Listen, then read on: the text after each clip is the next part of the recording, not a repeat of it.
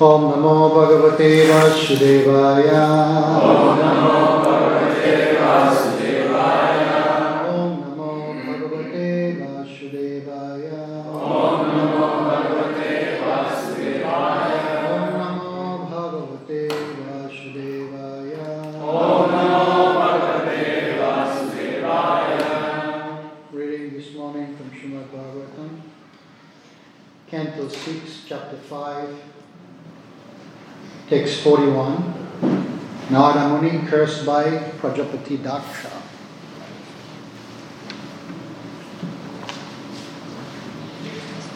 Now, you got the verse? Yeah. Anubhaya Anubhaya. na janati kuman vishayati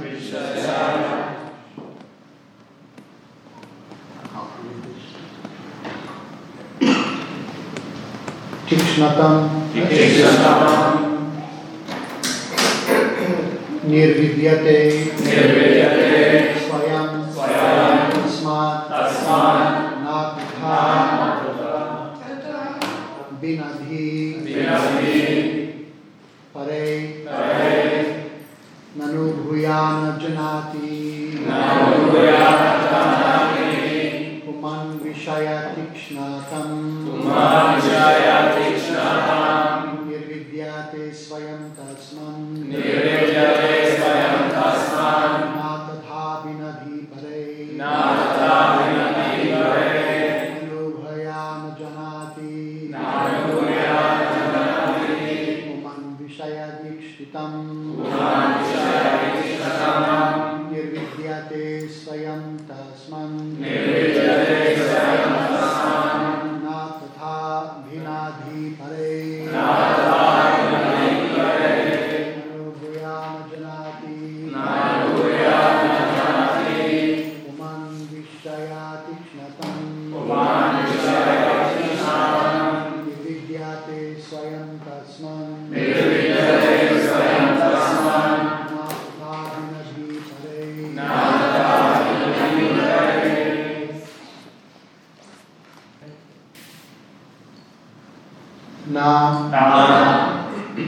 not Anubhuya experiencing not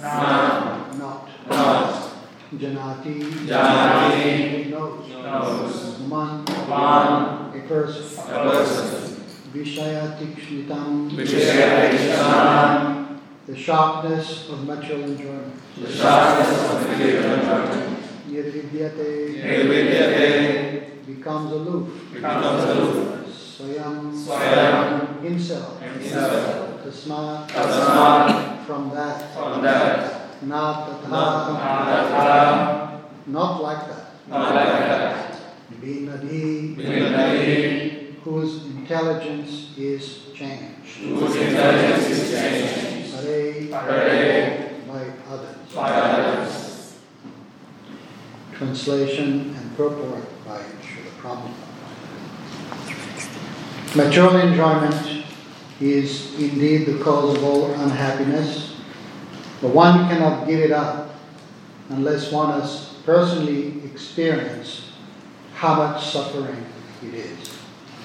Therefore, one should be allowed to remain in so-called material enjoyment while simultaneously advancing in knowledge to experience the misery of his false material happiness. Then, without help from others, one will find material enjoyment detestable. Those whose minds are changed by others do not become as renounced as those who have personal experience. Woo-ha. Purport.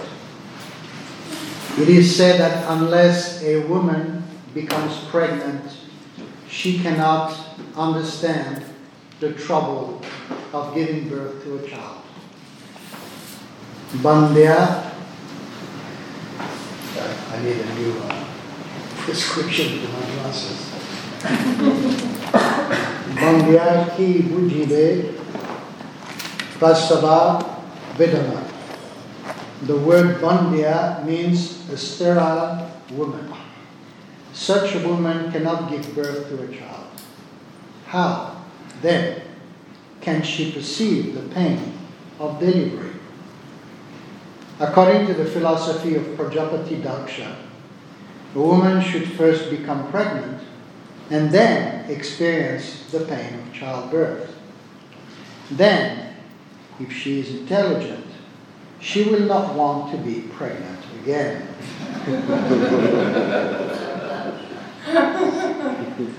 Prabhupada's purport.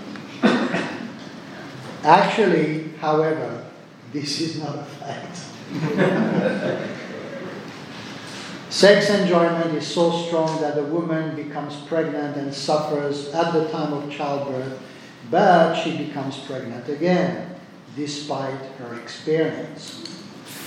According to Daksha's philosophy, one should become implicated in material enjoyment so that after experiencing the distress of such enjoyment, one will automatically renounce. Material nature, however, is so strong that although a man suffers at every step, he will not cease his attempts to enjoy. Kripyanti neha kripaya bahu dukha bhaja. This is Prahlad Maharaj, right? Under the circumstances, unless one gets the association of a devotee like Narada Muni or his servant in a disciplic succession, one's dormant spirit of renunciation cannot be awakened. It is not a fact that because material enjoyment involves so many painful conditions, one will automatically become detached. One needs the blessing of the devotees like Narada Muni. Then one can renounce his attachment to the material world. And here is the punchline. The young boys and girls of the Krishna consciousness movement have given up the spirit of material enjoyment, not because of practice, but by the mercy of Lord Sri Chaitanya Mahaprabhu and his servants. Om Jnana Timirandasya Jananjana Shalakaya Chakshurudvilitam Yena Tasmai Shri Gurave Namaha Sri Chaitanya Manobhishtam Sthapitam Jena Bhutale Swayam Rupa Kadamayam Darati Swapadantikam Jai Shri Krishna Chaitanya Prabhu Nityananda Shri Advaita Gadadhar Shivasari Gaura Bhakta Hare Krishna Krishna Krishna Hare Hare Hare Rama Rama Rama Hare. Nice to be back. Mahaprabhu Mandir. So many memories here. And after 2.5 years of Mayapur lockdown, we land in Mahaprabhu's land again. So, lots of mercy here. I was looking at this verse, and of course there's many points that can be made in relation to detachment and renunciation. As a matter of fact, you can pick up any chapter of the Srimad Bhagavatam, and it always takes you to understanding that it's all about renunciation and detachment. Practically speaking, from the very first opening verses all the way to the last verse of the 12th canto, we are constantly reminded that we are not here to stay. Sorry, I'm not in India, I'm under loudspeakers. It's for the online streaming. Okay. Yeah.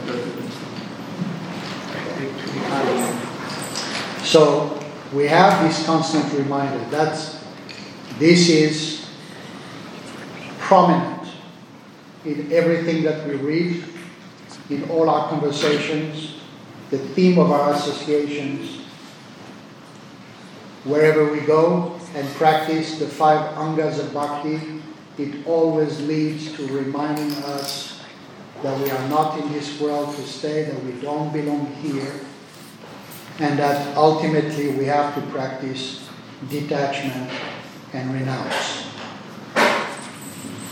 The initial attraction to the process of Krishna consciousness is not really about that. It's about enjoying. I mean, how many people come to Krishna consciousness because they really, really like the idea of rejecting everything? No, people come because there's kirtan, there's prasadam, there's association, there's festivals. It's very appealing. And the beauty of Gaudiya Vaishnava philosophy is that from the moment that you step into the process of bhakti, you are already in the spiritual world. And this is really the demarcation between Gaudiya Vaishnavism and any other process of yoga, is that when you begin to practice, you are in the spiritual world already, but you're not conscious of. So from the point of practicing to the point of being fully realized, there's quite a way to go. Jiva Goswami says, Girahasya haredasya karmana manasagira nikhalava kavastashu jivan mukta sa uchate. Even if you are engaged in Krishna consciousness, but you have a material consciousness, that you're not a pure devotee, you are considered to be liberated, but you're not aware of it. So the concept of liberation for a devotee is really to be engaged 24 hours a day in Krishna consciousness. But we're not going to understand and experience this unless we have gone through all the different levels of process of purification, which is enunciated by Rupa Goswami from Shraddha to Prema. And out of all the levels, the thickest, the longest is Anatta Nivriti. Removing unwanted material desires and unwanted material attachment. This is the biggest challenge. This is the hardest work. So, one thing that struck me, especially with the last line of this purport, where Prabhupada says, young boys and young girls of the Krishna consciousness movement have given up the spirit of material enjoyment, not because of practice, but because of the mercy of Lord Chaitanya. So if you look up the chronology of how Prabhupada was working in the 70s, up to 1973, 74, he worked on the first, second, and third canto. Then he stopped and he did the Chaitanya Charitamrita in 1974. After that, he went back to the Bhagavatam and he did the fourth, fifth canto, sixth canto, etc. Now this is the sixth canto. This is the Prabhupada's purport. This is 1975, 1976. The devotees at that time were very, very young in Krishna consciousness. So when Prabhupada says, not by practice, it means that they were only practicing for a very short time. And when you look at the way Srila Prabhupada established his movement, practically speaking, everyone took sannyas. Men, women, and children. Everyone joined and became a sannyasi full-time. In other words, just 24 hours a day service. A little bit of sadhana and a lot of service. So this was Srila Prabhupada's mercy. He gave that sukriti to his followers. He allowed them to do so much in such a short time, so that he could establish his movement. I want to talk about this a little bit later. I want to continue going through the fact that detachment and renunciation is the key element that we have to understand to be able to relish the 10th canto. We cannot enter the spirit of Krishna's Vrindavan pastime or his Mathura pastime, the Dwarka pastime, unless we are completely free from material desires. It's not going to work. This Samvit Shakti, that energy, powerful energy of transcendental knowledge that enters the heart and makes us realize that we are actually eternal servant of Krishna not just any Krishna, not just anywhere in the spiritual world, but Braj Krishna, the Krishna that we want to serve in Vrindavan. In order to get to that, we have to remove everything that's on the way, which is a distraction, or which is pulling us aside from this focus. So that's what the Srimad Bhagavatam does. Every story that you pick up, it always ends up with detachment and renunciation. Now, in the history of Vedic knowledge, of course, when Krishna tells Arjuna in Bhagavad Gita, what's the verse? Tre gunya vishaya vedadis tre gunyo bhavaguna nirbambho nirjashakmasto niryogakshama atmavan. The Vedas mostly deal with three modes of material nature. So you say, rise above, right? Rise above the mode and be established in the self. Krishna is referring here to Upasana Kanda, section of the Vedas, that tiny little portion that deals with pure devotional service. And how does Krishna end the Bhagavad Gita? What's the name of the last chapter? Perfection of renunciation. And what's the renunciation?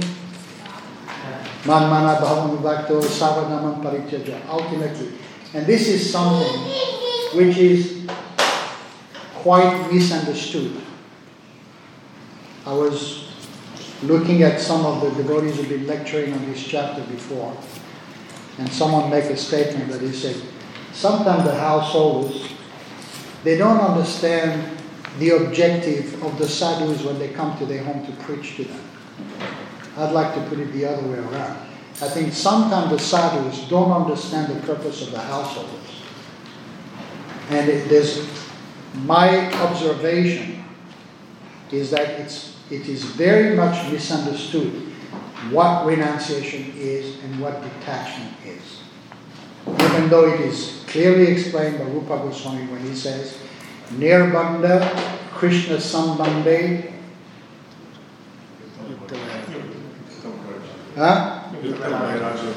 Yukta Vairagyam Uchate. Yukta Vairagya. Nirbandha, detachment, Krishna Sambandhi, attachment. Last night we were discussing with a PhD couple, Chinese, while studying here in Melbourne. And they were asking questions about Buddhism.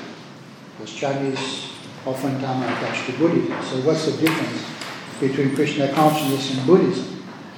So we explained to them that there is also detachment in Buddhism, but that detachment is all about me, me, me.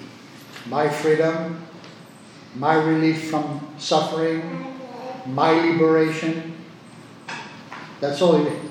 It's all about me, me, me. Krishna consciousness, it's not about you. It's only about Krishna. And that is the real spirit of renunciation. Therefore, Bhaktivinoda Thakur says, Grihe tako, vanitako, sada hari vanitako. It doesn't matter whether you wear copings and live under a tree or you live in a palace.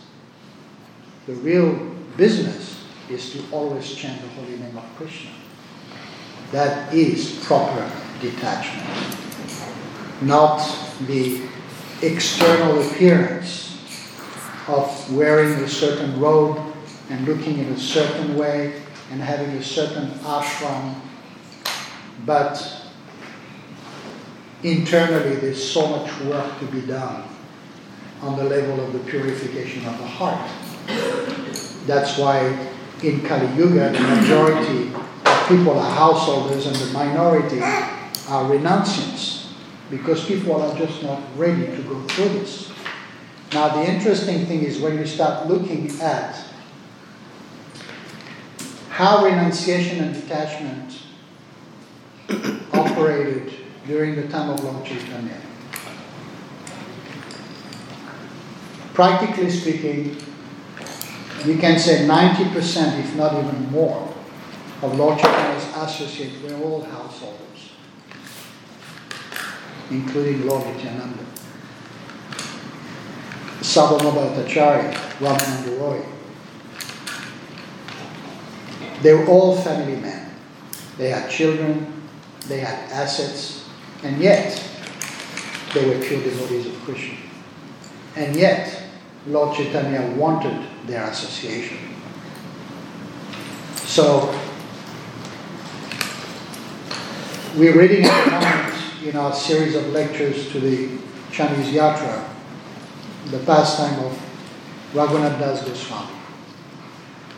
And it's very interesting how at different stages Raghunath Das Goswami went from being the son of a multi-millionaire to being a renunciant, which is described that his renunciation were like line on the stone.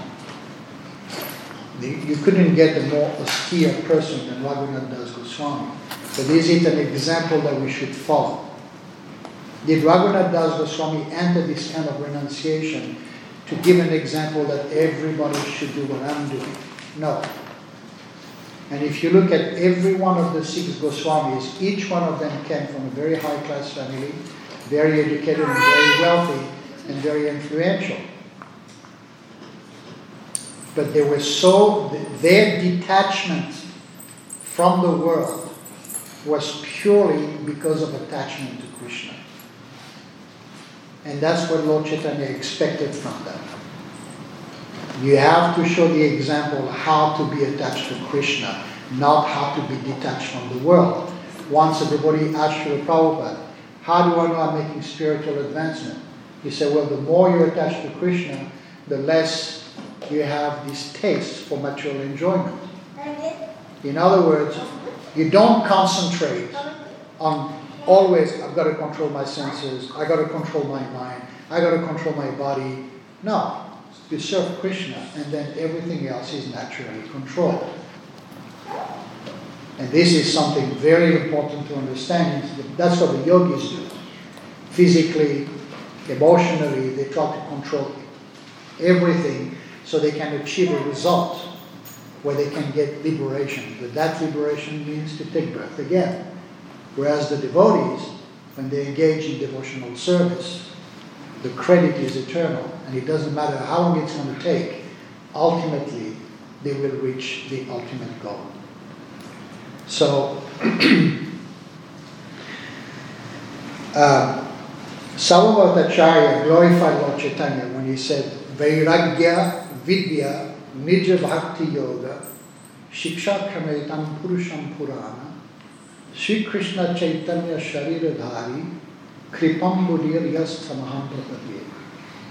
The realization of Sarvabhautacharya was that Lord Chaitanya was not just a young, inexperienced sannyasi. He came to give knowledge and detachment. But that knowledge and detachment is directly related to devotional service. So that leads to something which is very important that Mother Devauti says in the 3rd canto. I remember this is a verse I memorized when I was here in Melbourne. Dehayat Karmagarnaye. I got holes. Navira Yaga Kalpate, Natyuta Parasevaye, Jivanakri Mukturisa. She says, any activities that you perform must lead to a religious life. And when she says religious life, she refers to Dharma, Artha, Kama, Moksha. That religious life must lead to renunciation. And that renunciation must lead to devotional service. If it doesn't lead to devotional service, Jivan Api Mrityo Isa. You are breathing, but you're dead. You're flapping on the deck, you know. You're still alive, but nothing is going on. So all activities must lead to piety, in other words. Piety must lead to detachment. But that detachment, again, Nirbandha, Krishna Sambandha, Yuktam Vairagyamuchyate, it must lead to attachment to Krishna. To have this desire, this hankering. So,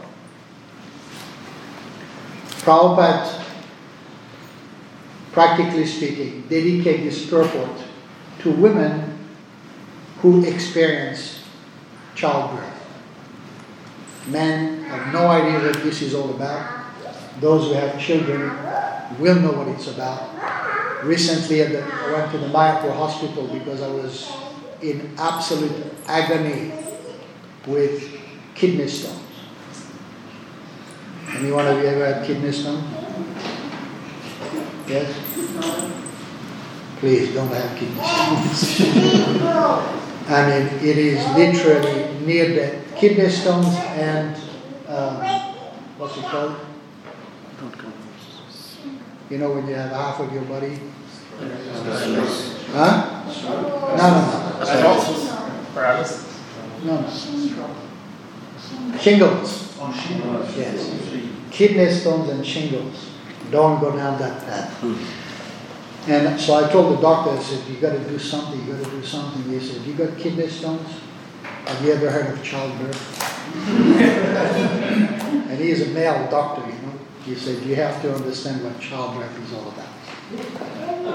And yet Prabhupada says, even though the woman goes through so much pain, there is this instant forgetfulness. Sarvasya chaham ridhi samivishto matak smritir gyanam apoanamcha. Even the pain, Krishna is pushing us to forget. Why is that? Because Krishna, as the Paramatma within the heart, he knows exactly. He's got the whole list of all our material attachments. Every single one of them are listed. And if we have integrity as an individual, if we are honest with ourselves, we know exactly where our weaknesses are. We know exactly where our attachments are. We know exactly what it takes to get rid of them. And yet, we just let them be there. So, we forget that it was a painful experience. We forget the suffering. We forget the misery. We forget being depressed. We forget being let down. We forget being abused. And we think there is another chance. We can be happy again. It can happen all over again.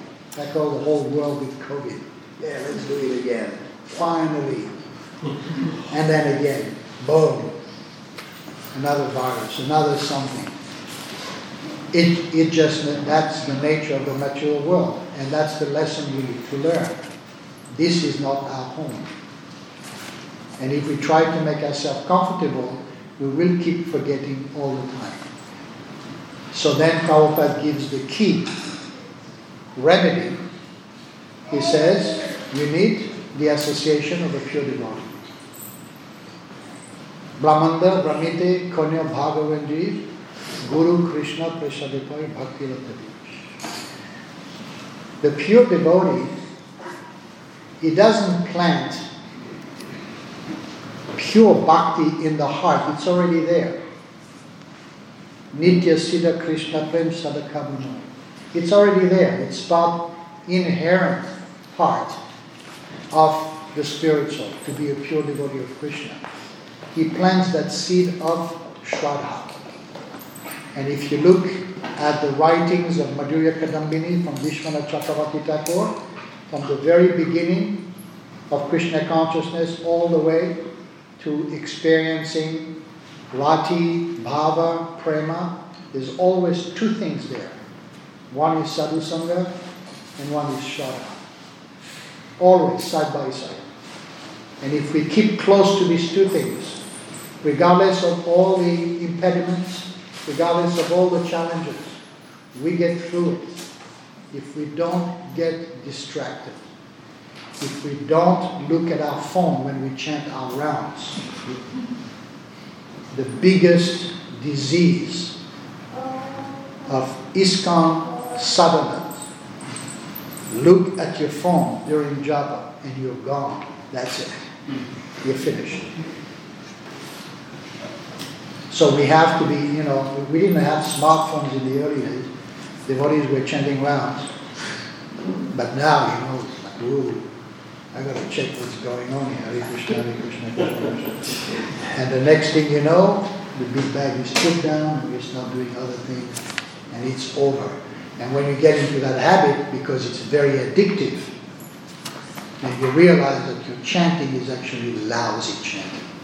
It's not quality chanting. You don't spend 2 hours begging.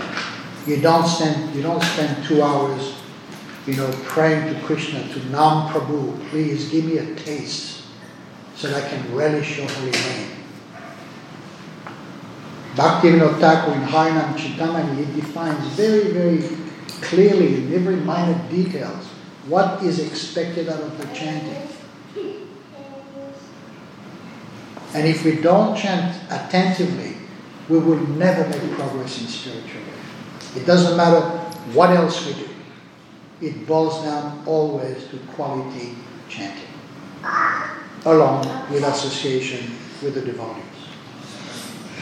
So, we have to understand again this point of renunciation.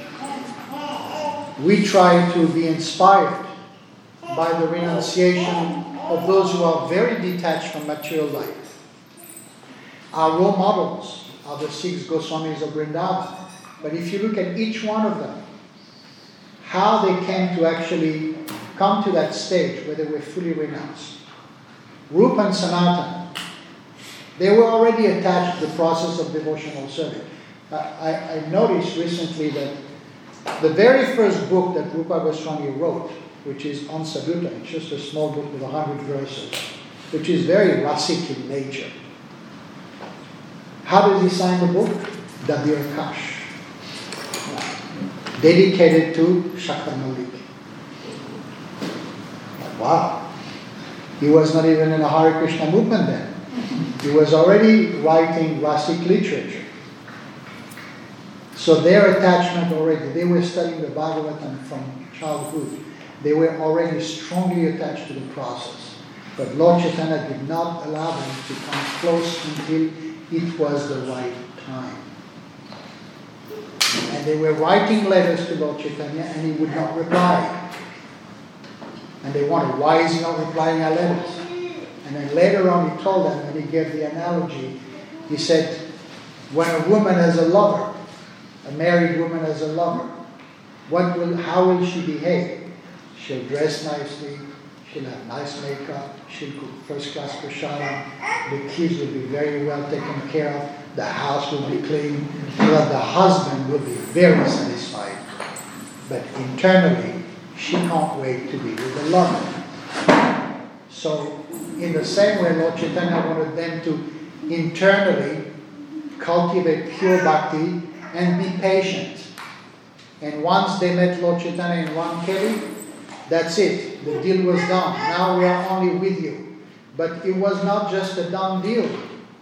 They had to resign from their position. And we know Sanatana Goswami went to jail. He had to escape. When the son of Tapan Mishra in Benares, who became later on Raghunath Bhatta Goswami, he wanted to renounce. Lord Chaitanya, you wait, you take care of your parents, you wait until they pass away, then you go to Vrindavan.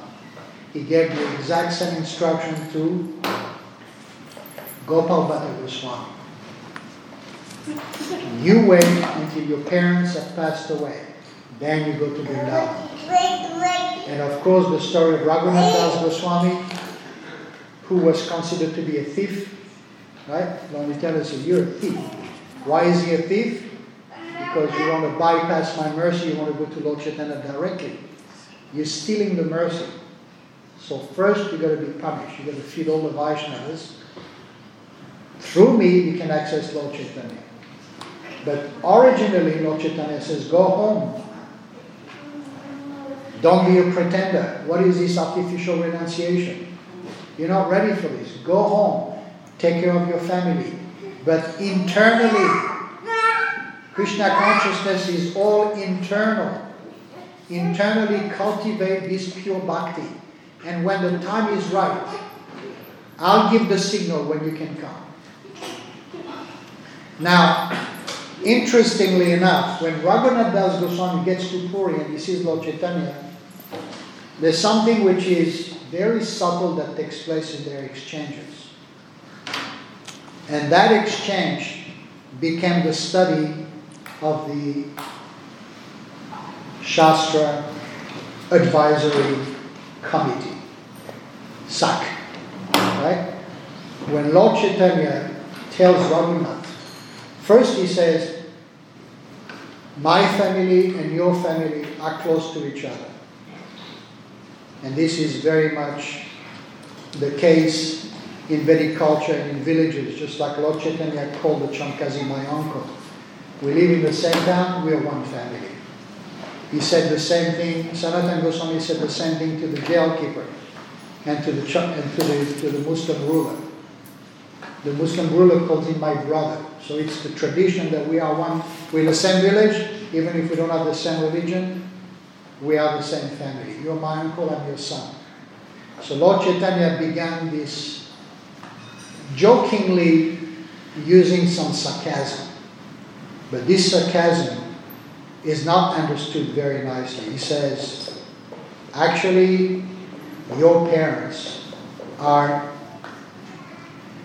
at best they are Vaishnav prior, which means maybe they are Vaishnavas. They're not fully Vaishnavas. And then he goes further. He said, their family life is like a dark hole where people pass through and urine. So, the devotees, they go into this, all these contradiction statements. We have to clarify this. Just like there's all this so-called controversial statement that Prabhupada makes that everybody wants to change and everybody wants to purport. You want my opinion? Don't change a single comma, don't change a period, don't change a single word. Why is that? You want to change things according to the situation today. You don't know what's going to happen in 200 years from now. So in 200 years, you've got to change everything again. You've got to again interpret. Krishna wrote these books, Prabhupada says. Prabhupada's reading his own Bhagavatam. He says, nobody read their own books. I read my books because I didn't write them. I want to hear from Krishna. Nobody reads their own books. You write a book, finish, publish, you're done. The Prabhupada read his own books on a regular basis. So whatever Prabhupada says, and not only that, Prabhupada purports what the Shastra says. So Lord Chaitanya is speaking about how he sees household life. That is Shruti. And what the pure devotee says becomes Smriti. It becomes Shastra. It is Shastra. So if you don't understand it, it's because you don't see it the way it is. But Lord Chaitanya was kind of, and he says sorry if I'm joking about it. Like sometimes we may say something quite strong to somebody out of familiarity, and he say, I'm just joking. But others will not understand, they will think it's shocking. How can you describe family life like this? But all throughout the Bhagavatam, household life is described like this. Who is shocked? So this renunciation that Lord Chaitanya expected out of Raghunath Das Goswami was a renunciation that would give birth to the whole world to have access to pure devotional service. The work of the Goswamis is done to benefit the whole world. When they began to write their first books, and as a matter of fact, I think none of their books are signed author Sanatana Goswami, author Rupa Goswami. They didn't sign their books. They wrote them for their own purification and for the benefit of the whole world. That is Yukta Vairagya. That is proper renunciation. So, we have the process of Krishna consciousness, we have the process of sadhana bhakti, but we have to keep the goal, not to misunderstand what renunciation and detachment is. For example, in our service in mainland China, our Chinese yatra is practically speaking 85% women, 15% men. Why is that? Because in China, men understand that unless I make a lot of money I smoke a lot of cigarettes and I drink a lot of alcohol. I'm not a man. And my wife is expecting me to have a lot of money, even though she makes more money than me. So the men always have to value themselves externally. And the women, as we know, they're always more spiritually inclined and more religious. But it's not because they are religiously inclined that they all join Krishna consciousness. Because what happens oftentimes is, now I've met the devotees, they all talk to me about detachment, they all tell me my family are all karmis, meat-eaters, and I don't want to know them anymore. So imagine, they live with their families because we have no temple, no ashram, no farm, no gurukul. There is nothing. It's all apartment, spiritual life. So you live with your family, they eat meat, they watch TV, they're on their phone all the time, they drink, they smoke, and you live in that environment. On Saturday, you go and spend the afternoon with the devotees. And then you get, a full of, the guru is coming, and we're going to go to India and parikram, and prasadam, and chanting, and dancing, and the deities, and it's like, wow, I got relief. They go home. They go back to the same environment, and they're thinking, I'm going crazy. I don't want to know about these people. They're demons. Hey, I thought we were married. You fell in love with me. We were a happy couple. What happened to you? Now we have to separate the pots. Now you're bowing down in front of that picture. You're trying to get your kid to become a vegetarian. What happened? Who are you hanging out with? They just don't understand. And it's not good. It's just not good. You met a man, you fell in love, you got married, you got pregnant, you took a mortgage, you bought an apartment, you have a job, and suddenly because you meet the devotees, you got to drop everything? No. You go home. You cultivate bhakti. You make them supportive. You make them appreciating what you're doing. And what we've discovered with Krishna Premi Mataji is that if you explain to people what Bhakti Yoga is all about, they'll go, thank you. I thought my wife fell into a dangerous demoniac cult. But, if she wants to offer her food, what's the big deal? Then suddenly the husband brings flowers at home. And then they say, look, darling, I bought you a new pot so you can cook your food. And the family suddenly becomes harmonious again. And what happened is the family began to be supportive, appreciative. Like we have this lady, 16 rounds, Prabhupada's books.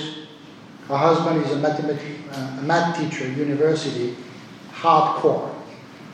And he said to his wife, you're gone completely crazy, I don't want to know about you anymore. But she keeps chanting all the time, and he sees that she's steady. And then, short time ago, she says, guess what? I saw my husband chanting in his bedroom one day. But he wasn't chanting because he's attached to the holy name, because it was exam time. At least he went to Krishna for something, So, there's another incident that really marked me is one Mataji, she came online and she says, please tell me what I should do. She has a husband, she has a daughter, the in-laws, she has a job, she's a former police officer or something. So I'm looking at her on the screen, and I'm thinking, you got to be careful here. Don't go down the path of they're all demons, quit everything, pack your bag, because there's nowhere to go anyway. I said, your priority is to be a good wife, to be a good mother. and then to have a decent job so you can contribute to the family. In your spare time, you dive into your sadhana. You're chanting, offer your food to Krishna, read Prabhupada's books, and stay in touch with the devotees. Now, listen to this. Suddenly, the phone turns to her right side. Who is there? Her husband. So, in retrospect, I was thinking, imagine if I would have said, stay home, chant 32 rounds, offer your food, don't worry about what they say, don't worry, just read Prabhupada's books. But I started the other way around. So the husband turns to me and he goes, sir, thank you so much. I really appreciate the fact that you're pushing my wife in the right direction. And he said, I'm not there yet. She's more advanced. But maybe in my old age, I'll follow you. When Lord Chaitanya says every town and village, he didn't say every ashram. He said every town and village means household life. And Krishna consciousness has to be established in the household. And it's not like within the household, suddenly the husband begins to behave like a sannyasi. And looks down on the wife because she supposedly had material attachment, when possibly he's got more attachment than she does. And this is a very, very wrong concept that we have to be very careful about. When you have a family unit, it's everybody becomes Krishna conscious at home. It's the responsibility, especially of the father, the husband, to make sure that everybody in the family follows the process of Krishna consciousness. And if you look at the position of the wife in Vedic culture, she is the one who turns the home into Vaikuntha and make it easier for the husband to be the guru of the family. But not that you go to the temple or you go to this Swami's program and he's preaching a storm and you come home and you don't want to talk to your wife, or she puts her hand on your shoulder and goes, don't touch me. Why? It's Maya. We have to be detached from now on. Really? What class have you been listening to? Right? You go on Parikram, Radhe, Radhe, and you think, wow, I could live with a gamsha on. I could really roll in the dust every day. Even though you still have a mortgage, you've got 2 cars, but you're thinking, wow, this is where I want to be. Yes, this is where you want to be, but not now. You got to go through the whole thing, Arata Nivritti, and even at the stage of Nishta, you still have material desires.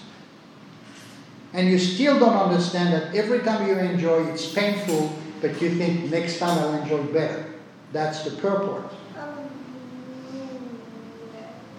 So there are symptoms. As you get older in Krishna consciousness, there must be symptoms of attachment to Krishna.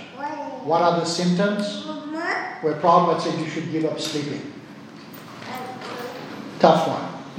But you reduce, because that's just like, for example, in Mayapur, devotees rise very early in the morning because it's easy.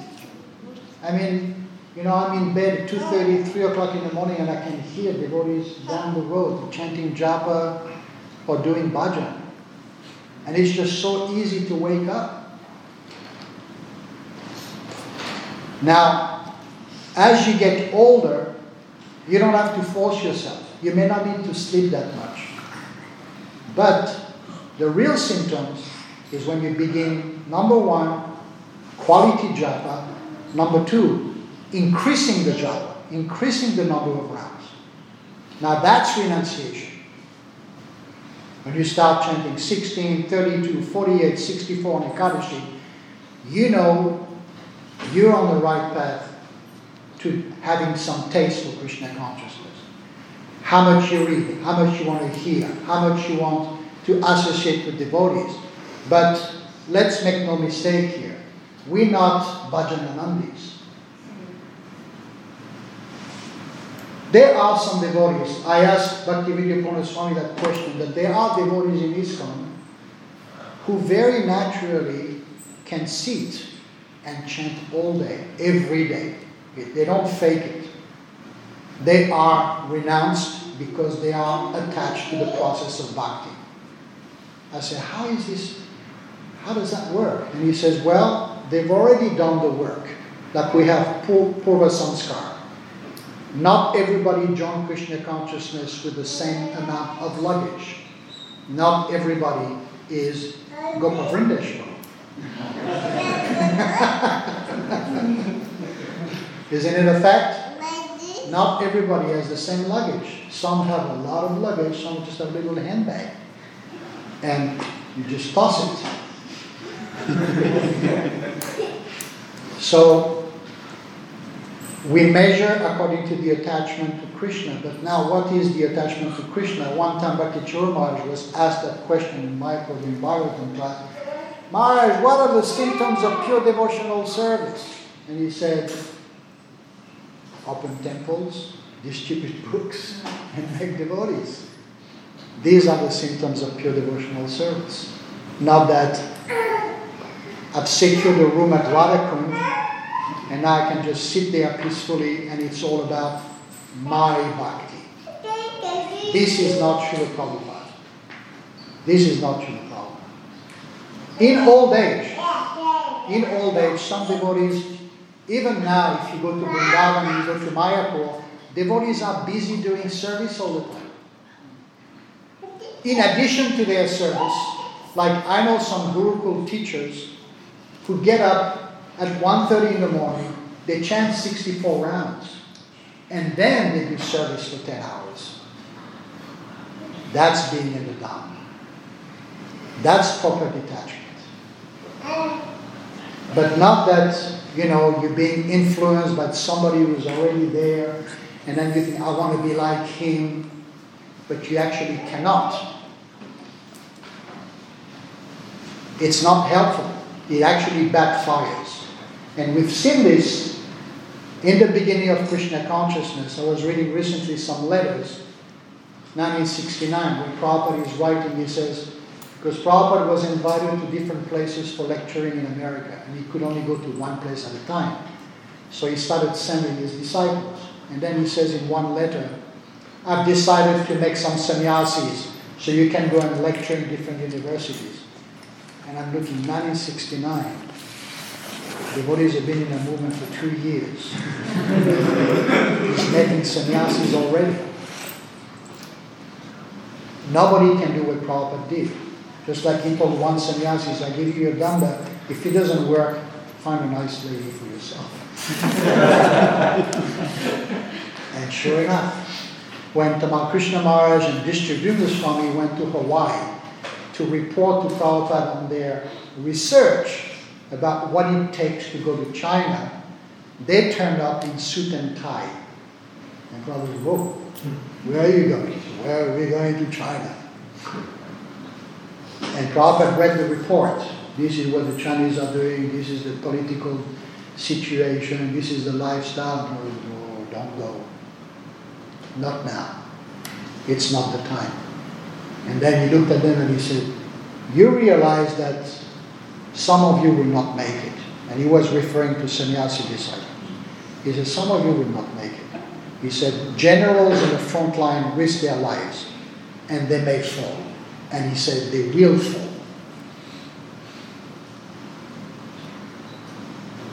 So, detachment from material life, it takes a lot of thinking and a lot of praying and to really surrender to the pure devotee so we can get the mercy to proceed according to the circumstances and when the time is right. That's why we have a spiritual master. We don't go to the spiritual master to ask, should I take this mortgage or should my kids go to university? don't bother the guru with this kind of questions. You work this out with your wife. Go to the guru and say, what's my next step, Guru Maharaj? I've been chanting for so many years. I'm doing that kind of service. I feel I should study more. Then you get the blessing. Go ahead. You can do this, you've got my blessing. Then it works. And not just the Guru's mercy, but all the Vaishnavas' mercy. You go to the devotees, what do you think? What do you think I should do? According to the way they know you, they'll tell you, don't go down that path. Go down that path.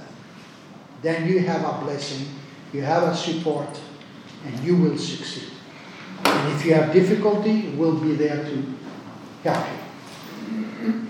Otherwise, childbirth. It's painful, and we forget, and we do it again, and we forget. And the best example, Bhaktivinoda Thakur. 14 children. 14. One with the first wife, 13 with Bhagavati. And if you look at his autobiography, which he wrote as a letter to his son, Lalit Prasad, this man, practically speaking, moved house every month, if not every 2 weeks. He was on the move constantly. And then every time he writes, finally we found the best place, we're going to settle down. 2 weeks later, boom, he's gone somewhere else. He moved constantly. And as he was moving because of his work as a magistrate, he was having one child after another. And he was cultivating bhakti. And he was going through his own personal shortcomings, which you could refer to as pastimes, to go from non-veg to veg, to go from worshipping Kali to worshipping Lord Chaitanya. I mean, he went through it and he wrote it down so we can follow and see. That's how he did it, that's how I can do it. And it's only at the very end of his life that he really renounced everything.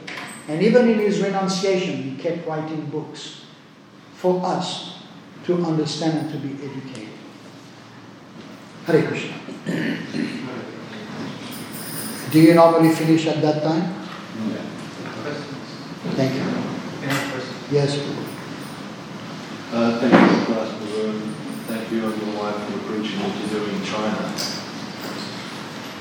As far as your preaching, very inspiring how you were saying about the wife is more inclined towards devotional service, and the husband will come along eventually. There's the question before regulation. Yes. So the husband may not, and this is the key thing, and Prabhupada mentioned that in his purport also, the key thing is sex life. So we may be able to get different pots, so you cook your food over there, and you can read in your own spare time and you can chant. But the husband may require sex. Yes. What's the situation as far as she is concerned? And initiation and following the principles. Well, I've done my research. And the research basically is to ask, maybe Devaki can speak about it. She's done enough seminars. But, I mean, the way I did my research is first with the devotees who are facing that challenge. And oftentimes, devotees don't like to speak up. They're a bit embarrassed. Or they'll be like, oh, no, you sleep here, I sleep there. It's over.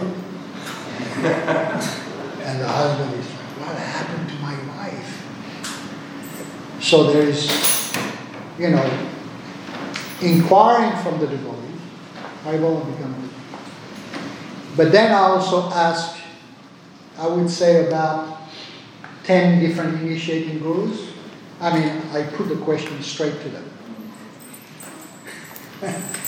And it's interesting the response that you get. Also, we were working for some time, for about a year and a half with, what's it called? The grass, The Grihastha Vision team? Yeah, the Grihastha Vision team. We had a lot of exchanges with them. And if you go to their website, you'll find a lot of interesting material, especially from Matsya Avatar Prabhu, who is an initiating guru in Italy and deals with that. And he explains how he deals with that. He wrote a very nice article. But some gurus say, well, what can be done? You get one kind of response. Others will say, what do you expect? They come to me, they are 25 years old, 30 years old, they want initiation. What do you think? They're going to become sannyasis overnight? No. And Matsya Avatar Prabhu makes the same point. He said, you've got the raging passion at the beginning, which you cannot do without, unless you're a complete fanatic, and ultimately it means separation. He said, you have the process of bhakti and you work through it. And at some point in your life, sooner rather than later, it will be a natural thing that husband and wife will have more of a taste for sadhana and for serving Krishna than the taste for intimacy. Now, that's in the case of husband and wife in Krishna consciousness.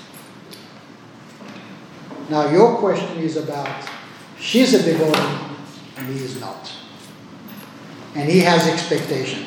Okay, I won't smoke anymore. I can do that, even though I'll smoke outside. I won't drink anymore, but I'll drink outside. They all do this. And I'll have my chicken, and you'll have your, what? Potato, broccoli, and tofu? Right? So you've got your thing, I got my thing. But the double bed, I'm not giving that up. And ladies will come forward and they will openly say, it's very, very difficult. What should I do? And as a matter of fact, why China? All over the world. Is it any different in India? Is it any different in Europe or in South America? No, it's not. That's why you got the Bhagavatam. Otherwise, everybody will be a pure devotee.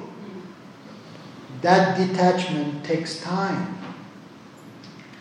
Now, there are some keys where there is mutual respect, like I mentioned before, and support. If the wife, because in most cases in China it's the wife who becomes a devotee, if the husband sees that the wife, I thought at the beginning that she's completely crazy, that she's been brainwashed by a dangerous cult.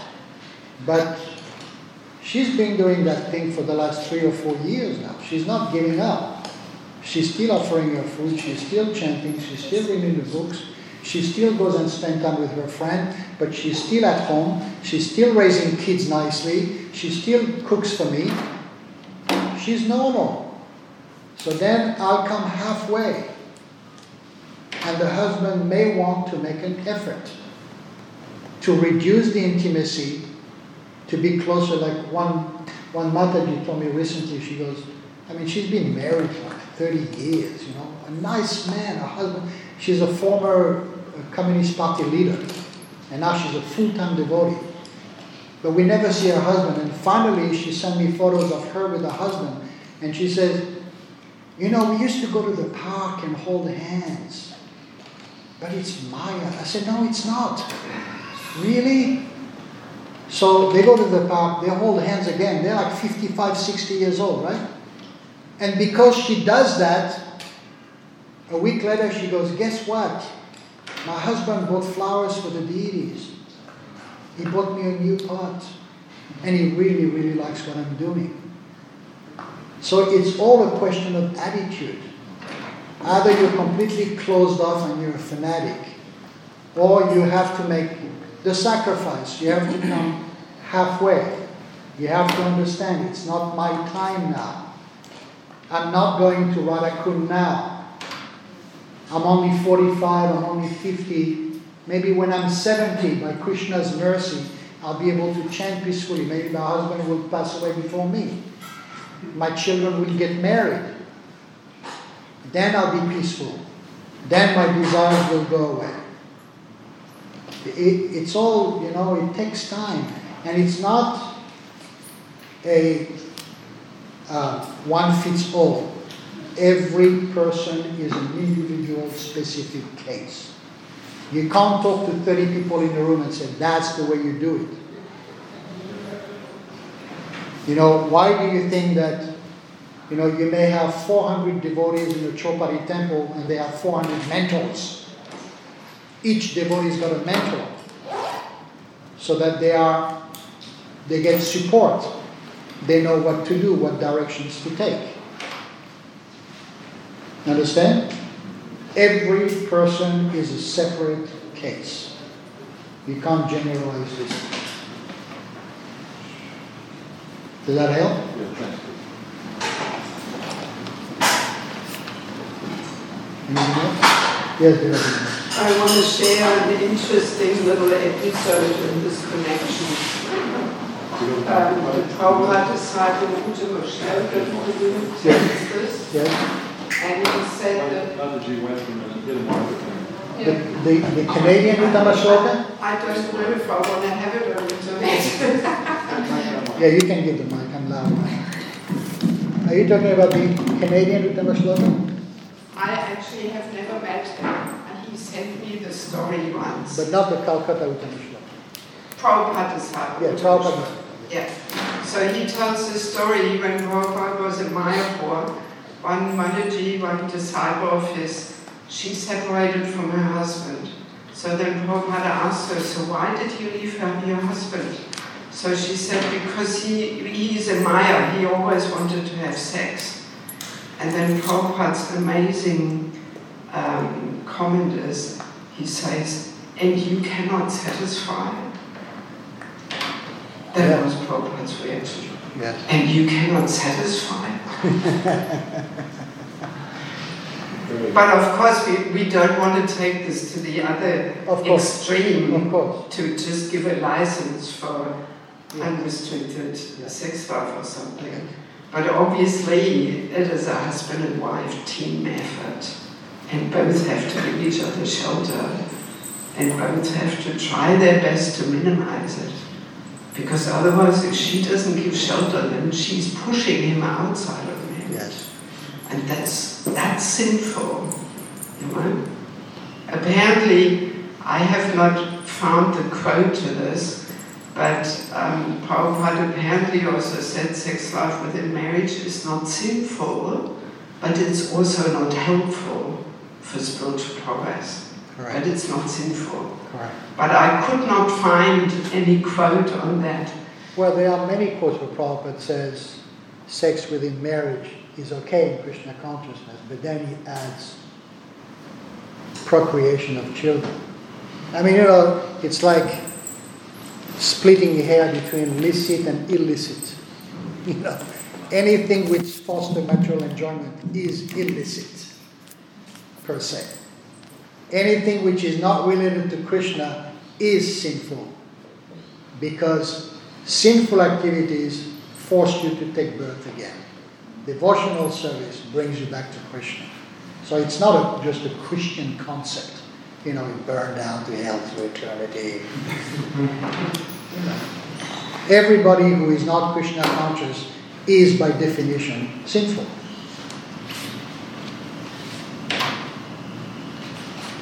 Done? Anything else? Householders are quiet, thoughtful. We are, I'll take 5 more minutes because I think it's very important. We have a first generation. We have a first generation of Prabhupada disciples that are, practically speaking, on their way out. Practically speaking, every week there's another one that leaves their bodies. Which means that within 5 years, to 10 years at most. They're all gone. Right? They're all gone. And now the next generation has to push this movement forward. If you don't have what it takes to stand up and be a first-class example, like I said at the beginning of this class, when people joined Krishna consciousness in the 60s and the 70s, they all took sannyas. Women, children, men sleeping on the floor, working all day, distributing books, collecting money, doing daily worship. Everybody was absolutely on the same level. And they were damaged as a consequence of that. But those who have sacrificed for Prabhupada, they have their tickets. I highly recommend, like I told Bhakta Prabhu the other day, we were in Mayapur in lockdown. I watched every single one of the Remembering Srila Prabhupada. The videos. I mean, you want to be educated. Watch these videos. There's 90 or 95 of them. And they're still recording and interviewing devotees. But my point is, this is an opportunity for devotees now to really grasp. You know, the pioneer, I mean, we're still in the pioneer stage, but we are in the second phase now, which is building the bridge for a succession of the future of ISKCON once there are no more Prabhupada disciples on this planet. And the challenge to represent Prabhupada's teachings and the culture of Krishna consciousness to the world. And we can't fake it. We can't be artificial about it. We can't be artificially detached. We can't be artificially renounced. Because it will look really bad to the mainstream society. Why is that? Because as material energy is squeezing people, as it is doing today, the more people are squeezed with material challenges and suffering, the more they're looking for an alternative. And if we are not there to say, come here, welcome. So to welcome people, it's easy, but if you are not a proper example, then you misguide them. So it doesn't matter if you still have material desires, at least you are real. You recognize, I'm attached to this, but I'm working on it. And when people come to you, they say, this person is honest. This person is not a fake renunciant. I believe in this person, and I'm going to follow that person. And that's not just the duty of one spiritual leader. That's every householder. We have our sannyasis, and now there are many young sannyasis who are taking up the flag to guide the Vaishnava community, but the bulk of it is the Krishna consciousness of the householders. This is where Krishna consciousness has come. The sannyasis, they give the classes, they give the blessings, but the householders have to do the hard work. And that hard work cannot be faked. It has to be real. I cannot be home telling my wife that now I am a renounced person and this is how things are going to be. Hey, we got a 5-year-old and a 10-year-old. What are you going to do about that? Nothing to do with me. That's not leading, that's misleading. When a sannyasi comes to your home to give a lecture, be very careful how you hear those words. The sannyasi is not calling you to pull you out of your house and throw you into a sannyas ashram. The sannyasi is there to teach you proper detachment by engaging you in Krishna consciousness, not forcing you out of family life. Unless it's a really, like Prabhupada, right? He started dreaming. My guru is calling me. He was petrified, even though he had already left his family. But mind you, if you read Harisari Prabhu's latest book, which is an absolute page-turner, it's upstairs, Back to Vrindavan. It's hour by hour diary of Prabhupada's last month. And still Prabhupada, when he could not even move, he still gave instruction for money to be given to his family. To the last breath, he was responsible. This is very, very important to understand if we want to make it all the way. and for Krishna consciousness to stand out as a very responsible and helpful movement when materialistic society is collapsing by the day. That's why we need farm communities. I mean, if you see what's going on in China, people, their fridges are empty. It will happen at some point. The cities will be empty. Prabhupada predicted it. People will go to the country. And he said, devotees should be ready with vegetables to feed the masses. That's proper detachment. Not, I'm moving to the Holy Dham and I'm going to chant 64 rounds and goodbye the world.